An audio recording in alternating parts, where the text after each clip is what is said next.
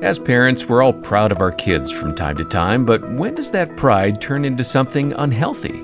I started blocking certain people that, daily and multiple times a day, putting these posts about all of the great attributes and all of the accomplishments and everything their kids have been doing. And then I started looking back over my history, and I did the same thing. And you don't get negative or where my kid's struggling on Facebook. You only get the positive, the good, best foot forward, which is what all social media is. I get that. But I've started to realize I do that at the grocery store, at Target, at Walmart, at church. I see my kids as a reflection of me. So when they're behaving well, it makes me look good. When they're behaving poorly, I am not that great of a parent. So I have to come across as a great parent all the time.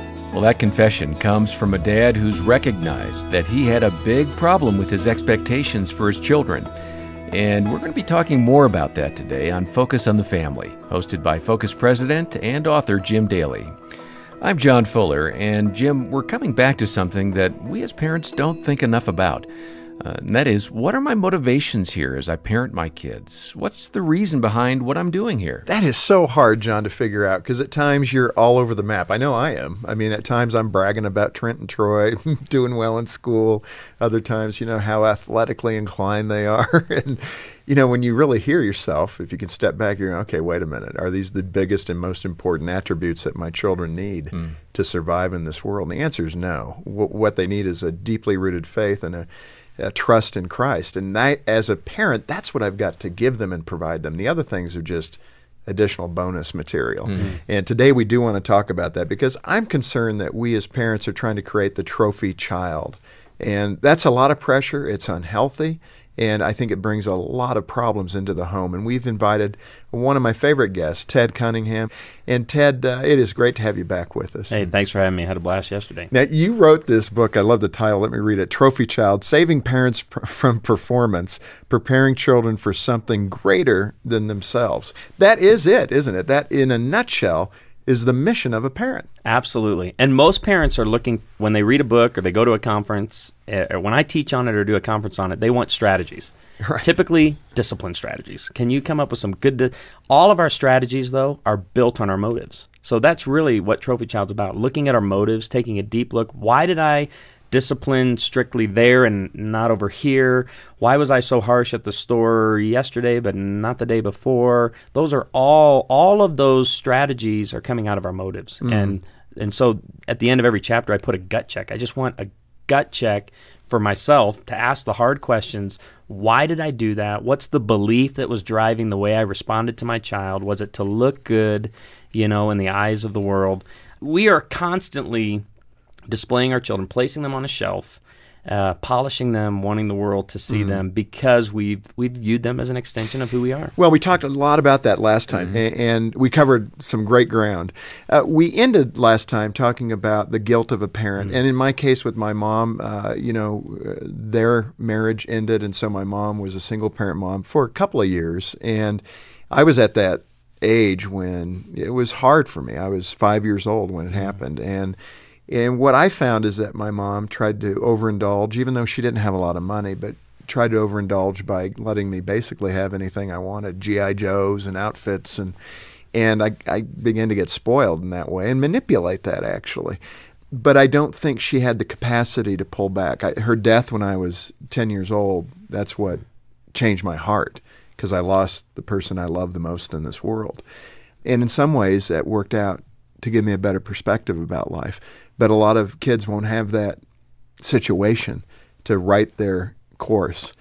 What happens as a parent when you are overindulging and out of guilt because of family breakdown or difficulty in the marriage?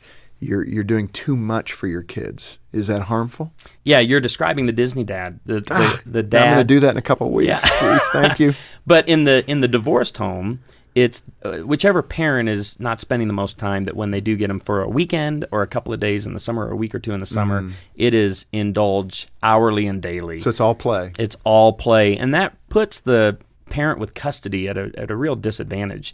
And so what you have guilt working two ways there. Yeah. You have the parent with primary custody who's struggling, not wanting to be too harsh, not wanting to be the heavy in discipline because when they go to the other parent, they're getting no discipline. And guilt in that respect, we all understand guilt as a parent. I mean, we all get I can't give my kids everything. I can't go to a theme park right now. I can't take them out to eat. We can't do that sport. And I'm seeing this a lot with the sports and activities even my kids are in. I see parents that are paying with cash because they're trying to hide from another spouse how much this activity is really costing, that they don't have the money.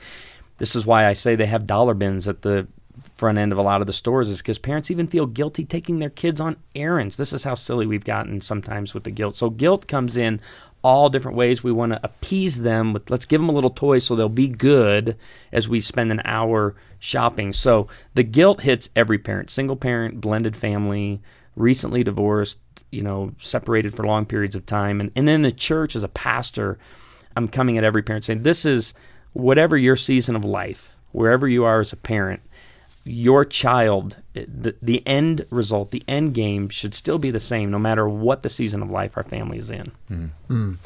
Ted, I hear what you're saying. I understand the concern. But again, if my mom were with you, let's say she went to your church and she was telling you, my 5-year-old Jimmy, he's a little out of control. He'll throw a tantrum if he doesn't get his way. I may be overindulging him. I probably have done this for too long now.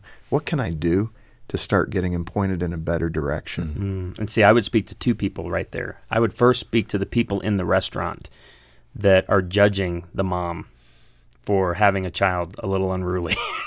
And we've all been there. Could you quiet that kid down? Oh, talk about Airplane. Yeah. Oh, my goodness. And I've just reminded myself, and I try to keep our congregation aware of this all the time, you never know the whole story. Yeah. So put the judging away, put it way back. You don't know what's going on in that family's life. To your mom, I would say every family is unique, and it's all about expectations. Why do blended families have such a difficult time? Because they don't have proper expectations. They want to be a traditional nuclear family, but they're not. And so with single parents, oftentimes, and this is a conversation the kids need to be brought into, we aren't like every family on this block. There isn't another family on this block like our family. We are unique.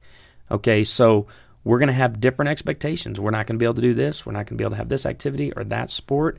I'm working 1 or 2 jobs. I'm not able to be at all of your activities. And I even see this guilt. I remember the day when your dad attending half of your games was good. But now the guilt that sets into parents of any season of life, that if I miss one of my child's games, I'm a horrible parent. Somebody has to provide. You have to work. There are jobs. And I'm even trying to get parents to remove that guilt from their life, to realize you can't do everything. Your child can't do everything. You can't do everything. You have to provide. You have to work. And years down the road, your children will look back at that. And like you said earlier, John, I mean, that's when the friendship begins, when you realize the sacrifices mom and dad made. And sure, you didn't get everything you wanted. And there wasn't even time, to take in all the sports activities, or maybe you missed school on certain days because the car was breaking down. I mean, all of this is real life. And so mom and dad have to quit the comparison. They have to, and that's part of vanity parenting too, comparison parenting. That's the competitive parent. I want my child to be like all the other children, when God uniquely designed your child. Well, and let's be real. The irony when you're in small groups at church, or you're able to connect at a more intimate level where you can be vulnerable as a parent, what you find out is that most kids are exactly the same. Yeah. I mean, really. It's just that you didn't catch that other child, the other family's child, at a weak moment. But when you get to know the families and they get to know you as a family, they're going to see some things that go, wow, okay, that little boy really reacted to that. And we need to get away from that idea of comparing one another and just get the job done, don't we? And it starts so early, though. I remember the first time I compared was the 6-week visit for Corinne at the doctor's office. She's 6 weeks old, and what do? The doctor sits there and pulls up all these charts. She's in the 90%. And starts comparing your child's head circumference. Head circumference, which Cunningham's way up there for the size of our heads. She was in the 98%. She's got such big brains. But then the weight was down. But you immediately start thinking, how can I get my kid in the top 90%? How can I feed them more? When it's like, this is a birth issue. I can't take credit really for any of this.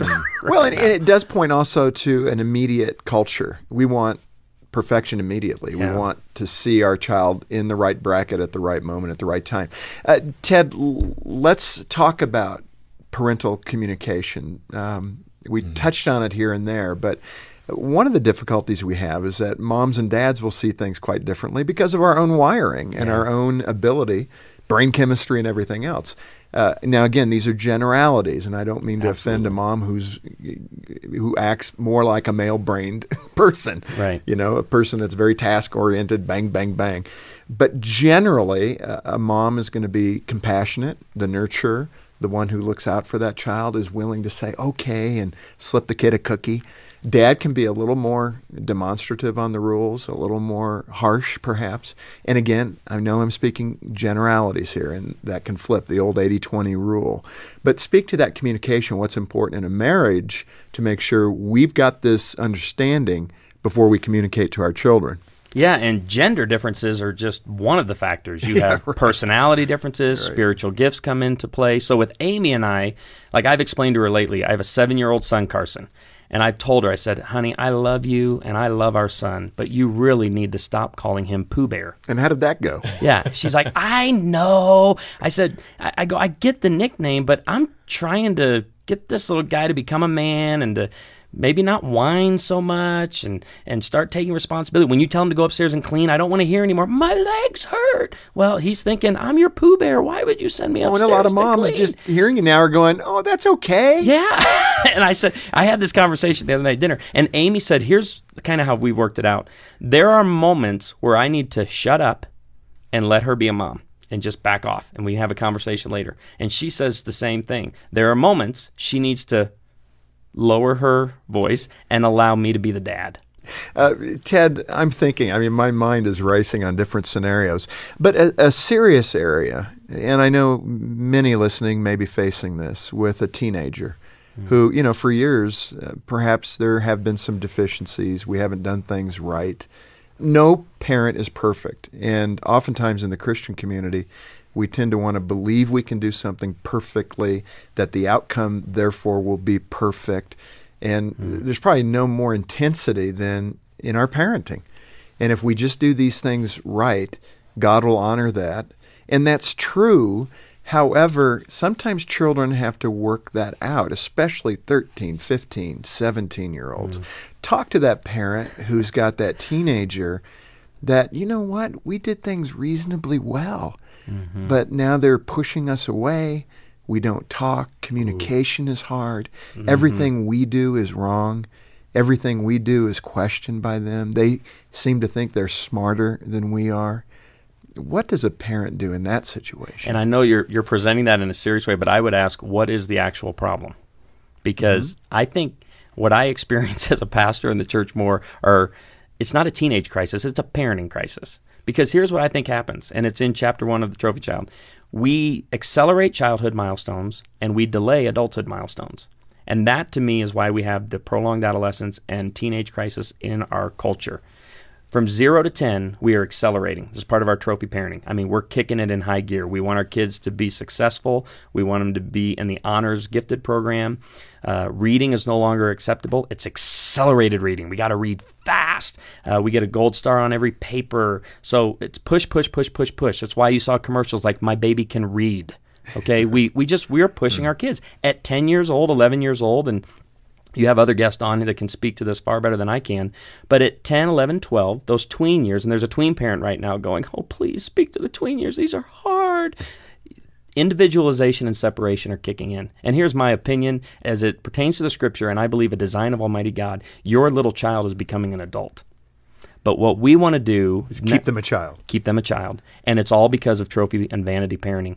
Accelerating those milestones was all about vanity parenting. And then from 10, 11, 12, we move more into the companion parenting.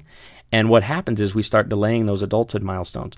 And I always use this example of riding a horse. You kick the horse on to spur him on to go. You pull back on the reins and say, whoa, to slow him down. I think what we're doing with our tweens and teens, both of those at the same time.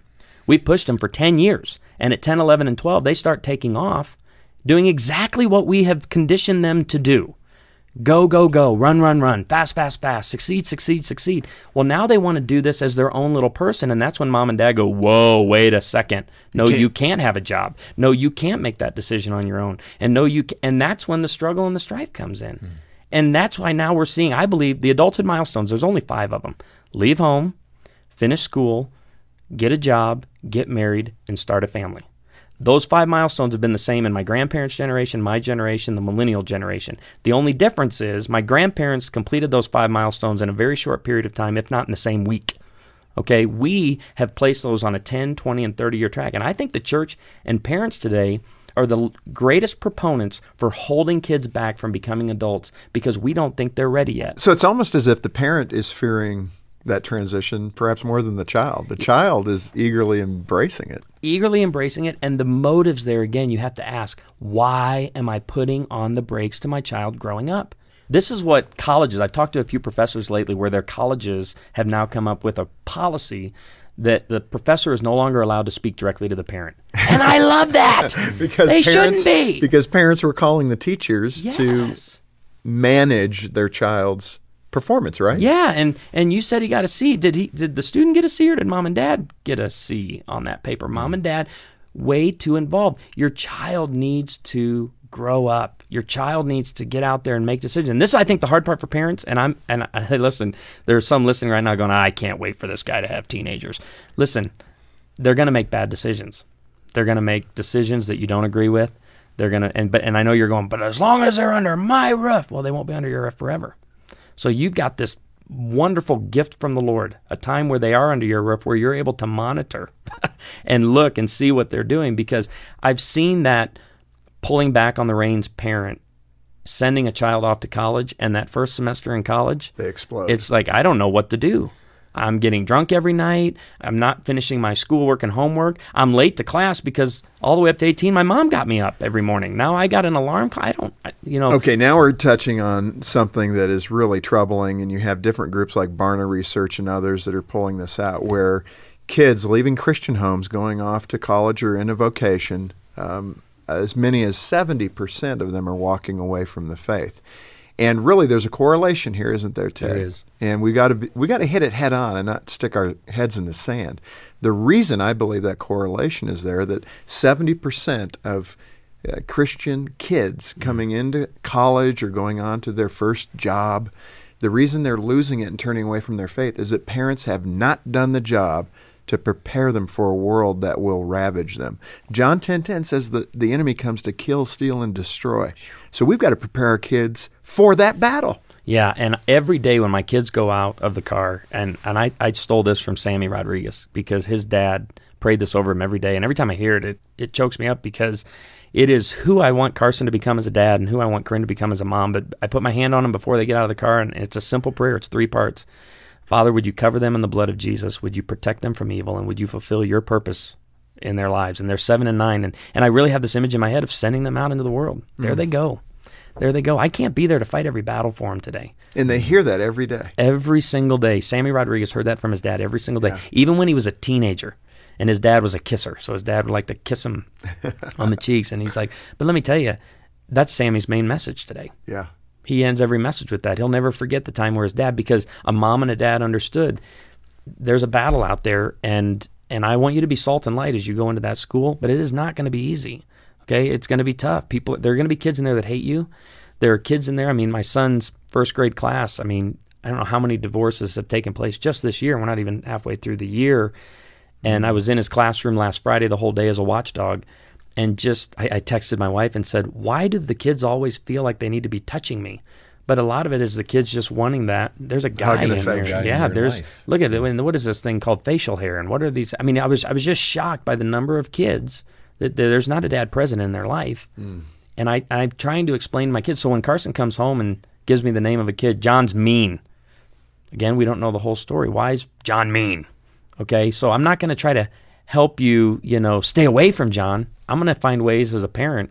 I know you're 7, but let's find why John doesn't share the ball on the playground and why he holds it the whole time and sits in a corner and he has no friends. Now, again, I can feel parents cringing because I don't want to put my child in a relationship or a situation where it compromises the path we have for them. To intermix with a mean child or a bully child, that could be really devastating, and we don't want our child to get hurt. Help me with the balance of that. Help me with engaging. This is the future bully is going to be the bad guy, not on the playground, but out in the job. He's going to be that person's boss potentially. Yeah. And how do you bring your faith into that environment to potentially change that person? How do you do that? How do you find that balance, Ted? Yeah, well, Jesus did not pray for us to be removed from the world. They're in the world, protect them while they're in it. I think too many parents move into isolation. So when I do a parenting conference, here are the two main things. I want discipline strategies. What's the role there? And then we're going to get into the conversation of public school, private school, or Christian school. And again, those are all strategies. What are the motives driving that strategy? So if you send your child to a public school, what's your motive for that? That's what I want to get parents asking the question. Are we sending them to this school or that school out of convenience, because of financial? Because we rarely ever bring in, even with our young children, that's a mission field in there. That is a place where my kids can go and be salt and light, and they're going to deal with bullies. They're going to deal with difficult kids because they're going to deal with them once they leave our house, too. Okay, now let me connect these dots as we end the program, unfortunately. But when you look at the church today and our attitude toward the world and the way that we're trying to hunker down and, in essence, segregate ourselves from the pain of this world, not talk to that person who disagrees with us, not engage a culture that needs to know Christ. Aren't our kids seeing that modeled in our own behavior as parents, that we're not necessarily engaging the bully on the playground? Yeah, and in the Gospel of John, Jesus, as he's walking from the upper room to the Garden of Gethsemane with the disciples, he says what? Don't plan on being liked. You're going to be hated. Try teaching that to your 7 and 9-year-old. But teach your kids starting now that the goal is not to get through this life with everyone liking you and everyone praising you and everyone thinking you're great and everyone thinking you're a huge success. Following Christ means you're going to have people that are not for you. You're going to have people that want to take you out. And I don't think it's something that takes place later on down the road. It takes place right now, wherever your kids, whether you have teens, tweens, or young children, to begin teaching them things like serving, giving, working. These are the aspects of parenting that I think we're leaving out. We're teaching our children to succeed in every way, but we're leaving out some of these more important issues. Well, and those are the spiritual skill sets that actually expand the kingdom and do good service for the Lord. That's what's beautiful about that message. But again, I think we as parents need to look at our own world, our own lives, and what are we modeling as our kids are watching us. And that's one of the big things that I face every day with Trent and Troy, is making sure that my walk demonstrates it. The companion scripture to that, in my mind, would be, there will be tribulation in this world, but be of good cheer, for I've overcome the world. So we don't attack the world emotionally for being the world. We're people of good cheer that bring hope and confidence to a culture that's desperate. And that's what we've got to train our kids to do. Yeah, we teach our kids not to be shocked when they experience the world. And I think that's what we see in the church a lot, when people want to take Christ out of Christmas or take the 10 Commandments down off the wall, or they don't want us worshiping here or praying there. I don't want my kids to be like, I can't believe that. I want them to go, yeah, Jesus said that was going to happen. So this is part of maturing in my faith as a follower of Jesus. And it's part of life in this world. Yes. And thankfully, we have a life to look forward to after this world. Ted Cunningham, thank you for being with us, and thank you for your book, Trophy Child, Saving Parents from Performance, Preparing Children for Something Greater Than Themselves. Again, thanks for being with us, Ted. Thank you for having me. Well, we appreciate your wisdom and the vulnerability that you've shared with here today and last time. You've got some great stories, too, about struggling as a parent, and I think we can all learn from your example, Ted. So thanks again for joining us. Our program today was provided by Focus on the Family, and on behalf of Jim Daly and the entire team here, thanks for listening in. I'm John Fuller.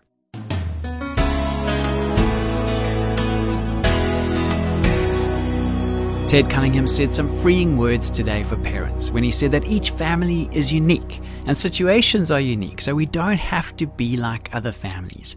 I think that each family should aim to find their own groove so that we're not comparing ourselves to those around us, but endeavoring to create the best environment for our own family.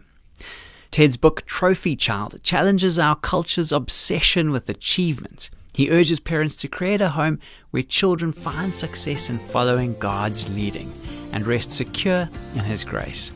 You'll find Trophy Child when you shop online at safamily.co.za or call us on 031 716 3300. You'll notice that our Christmas catalogue is on our website. We've included hundreds of resources at fantastic prices so that you can treat your loved ones with something special this year. And as we already start to look towards Christmas, you can come alongside families who are still struggling with a special gift. You can give families hope through your supportive focus on the family by joining the Give the Gift of Family campaign. You can make your donation online at safamily.co.za or send us your contribution via EFT. All the details are on our website. Thanks for joining us today. I'm Graham Schnell for Focus on the Family Africa, inviting you back next time when we'll once again help you and your family thrive in Christ.